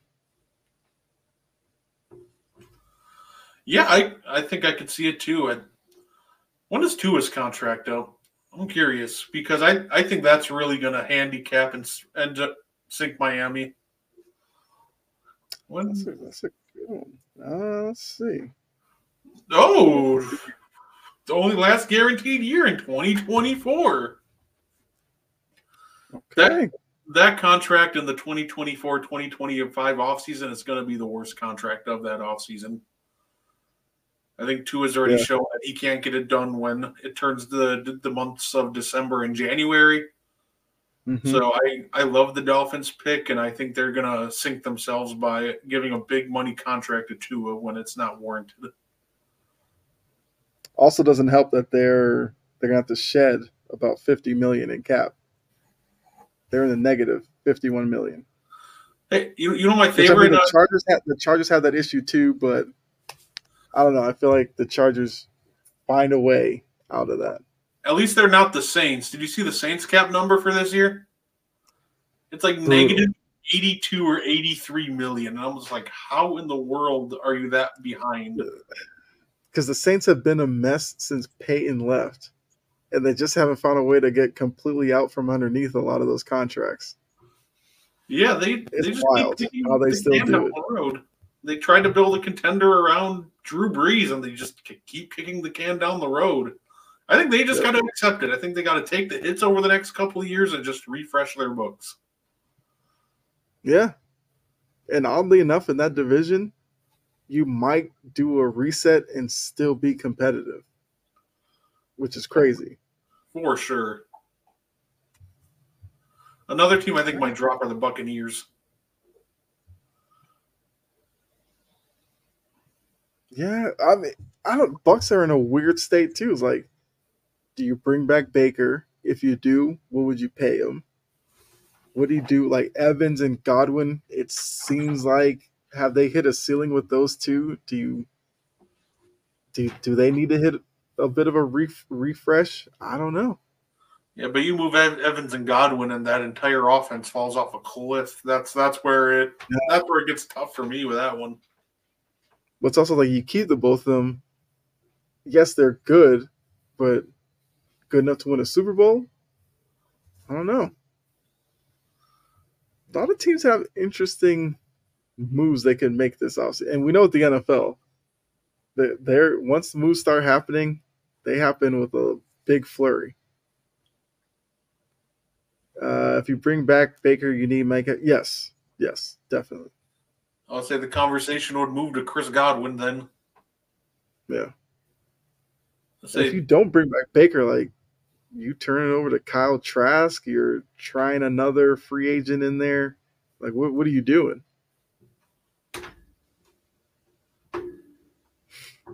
We'll see what the Bucks do. I guess we can do maybe one more question.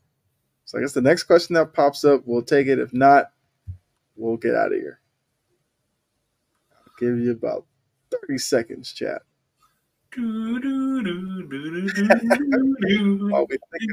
we think of a world where Baker Mayfield's not running out on the field with Tampa Bay next season. I think they just need to bring him back. They feed off his energy. He's such a positive for that team. Even if you bring him back and then draft your quarterback of the future to learn behind Baker, like either way, I think you have to. Yeah. Or just how I think the Vikings should bring back Kirk Cousins regardless and then draft their QB of the future. I completely agree with that. I never understood the Kirk Cousins hate. Yes, he's a bit corny, but it's okay. So's Russell Wilson. There's a lot of corny guys in sports. LeBron's corny. Who cares? Like, Kirk Cousins puts up numbers. Speaking of the Lakers, they're losing to the Hawks tonight, which, God forbid the Hawks beat the Lakers. They might actually think they have something going in Atlanta. All right, here's the final question of the night. What will become of the Panthers? Whew. Absolutely nothing as long as David Tepper's running it. As much as I want to see that franchise, succeed, they were a fun team to watch when they had guys like Cam Newton and Luke Kuechly. Mm-hmm. Unfortunately, David Tepper is going to run them into the ground. Nobody's going to want to come play with them. Nobody's going to want to come there. I'm shocked that they convinced the Bucs offensive coordinator to come there, because why come there when you're going to have maybe a year and a half to turn that franchise around, or maybe even shorter, as we saw with Frank Reich. Yeah. So I think the answer is, as long as Tepper's still there and he's that involved, I don't think nothing. They won't become anything until he either sells the team or, probably more importantly, takes a step back. It's good that you are into your team and you are dedicated, but you got to take a step back. Let these guys do their job. Let the pros handle it. Yeah. So, I mean, look, they brought Frank Reich in. He wanted C.J. Stroud. Tepper said, we want Bryce Young. So that obviously that partnership was never going to work. If the guy from Tampa Bay got the job because he told Tepper, I like Bryce Young, I can make Bryce Young work, then the Panthers are already better off today than they were last year. Because that was the biggest issue. Your coach did not like your quarterback. How's he supposed to be enthusiastic to come up with a game plan for that guy? So that would be a step in the right direction. Also, if this is the guy that Tepper wanted, maybe Tepper's more inclined to take a step back and let him do his thing. Issue is he's inexperienced, so we don't even know how good of a head coach he's going to be. So what will become the Panthers? It's a big unknown right now, because we just have to see how this guy can handle head coaching duties. Because one thing to be an OC, but as a head coach, you have to now delegate defense. You have to delegate on offense. You have to know the defensive game plan.